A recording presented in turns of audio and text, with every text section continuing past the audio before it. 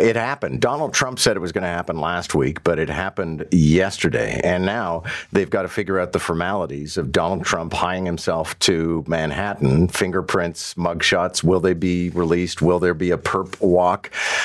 This becomes a bit problematic for Trump fans, but I also suspect that this is not going to play that much against him. Here's Fox News' Greg Gutfeld trying to spin the whole thing. He is an OG, right? If they give me, I mean, he is a bad. If he's got a mugshot, you might as well go right into it. And the thing is, his poll numbers have gone up with this. I just think this is going to make sure he is going to be on the ticket. Yeah, there's no small number of strongmen in international politics for whom indictments are actually an enhancement. I actually was put to mind of Obi-Wan Kenobi. Upon this development. If you strike me down, I shall become more powerful than you can possibly imagine. All right, here to put some context onto all of this, senior editor at The Atlantic, former speechwriter for George W. Bush, and old friend David Frum joins us. Nice to have you. Good morning, David. Good morning. Okay, so your initial reaction to this, I mean, I guess we saw it coming, but now it's happened. My reaction is that we all anticipated it, but this is a bigger story as it's been revealed than the story we anticipated. It looks like it's been credibly reported there are more than 30 counts in the indictment. So that's a lot of different separate acts of wrongdoing. And as you sort of try to untangle it, I think what is going to be going on here is that this is going to be the latest chapter in Trump's ongoing tax fraud troubles. Remember, the Trump Organization was accused and convicted by a jury of criminal tax fraud some months ago. And one of their tricks was to submit false invoices to create tax deductions where there were no tax deductions. That's how Trump avoided hundreds of millions of dollars of estate taxes back in the 1990s, as the New York Times reported in 2018. Michael Cohen generated a fake invoice for him as a way to reimburse Michael Cohen for paying off Stormy Daniels.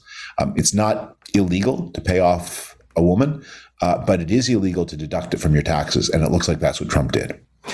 Now, if I understand things correctly, David, he can opt for a jury trial, in which case I would imagine it's almost impossible to impanel a jury where there isn't going to be at least one person who's a huge Donald Trump fan. They'll certainly try to do that, and he will have that option. But this is not the last of these indictments. Remember, he's also in legal jeopardy, or probably not the last. He's also in legal jeopardy in the state of Georgia, where he thuggishly tried to intimidate the state of election official into manufacturing more votes for him. He's got other legal problems coming toward him as well. So how do you see this? I mean, as an analyst, I have to think that a lot of Republicans are just waiting for the moment where Donald Trump is so weakened that they can finally declare that they are going to be free of him. When do we get to that point? Well, they're in a trap. What they want to do is have the law deal with Donald Trump for them. But they also want to pretend to be on Donald Trump's side when that happens. And the risk is that you do such a good job of pretending that you're on Donald Trump's side that you end up actually on Donald Trump's side. So, you have worked with the Republicans. I don't know if you're a registered Republican, but I just wonder how you feel about sort of the fever that the party and the movement has been in and whether or not it's breaking. Well, the conversation I have over and over again so often that it never gets boring, but it gets frustrating, is I'll be talking to a friend who will, over dinner, say, "Oh, my God, I hate him. I hate him so much. I wish he were gone." And then I say, "So what are you going to do about it?" "Oh, nothing. I'm lying low. It's too dangerous." And I've had that conversation maybe dozens of times over the years. The problem is that high-level politics doesn't tend to attract heroes. It attracts people who are acting in their own personal, immediate self-interest. And the calculation that a lot of Republicans have made is it's good for them personally in the short term to pretend to be on Donald Trump's side. But that means no one ever dares be the one who speaks out because they think, hey, everybody's on Donald Trump's side. So moving forward, what do you see the impact on Donald Trump's ongoing campaign? As we heard from Greg Gutfeld, his poll numbers are actually going up.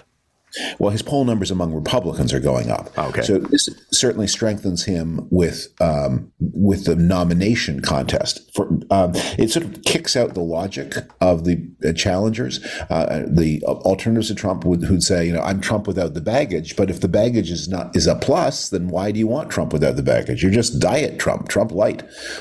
And so we've seen over the past month that Trump has been rising in the polls against other Republicans. He's now at over 50% among Republicans.